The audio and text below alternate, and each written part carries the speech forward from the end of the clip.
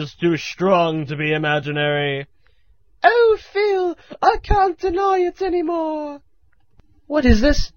This better not be copyright infringement, because if it is, I will poor man's copyright the crap out of you. It's just fan fiction. Fan fiction of your life?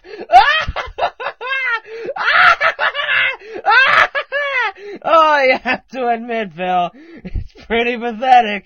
And you were pathetic already. Oh, but this just adds a whole new layer of patheticness. Look, if you must know... No. I don't want to know. You need to get over your love problems. What, with drinking? Yes.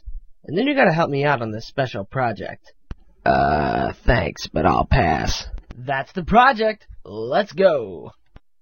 Alright, now this is called Operation Football, also known as Phil Needs Some Freaking Exercise. Can't I just play Operation Wolf? Look, dog, you've been in your room for days. I mean, come on, this moping thing is getting old. We need some character development in the hizzy.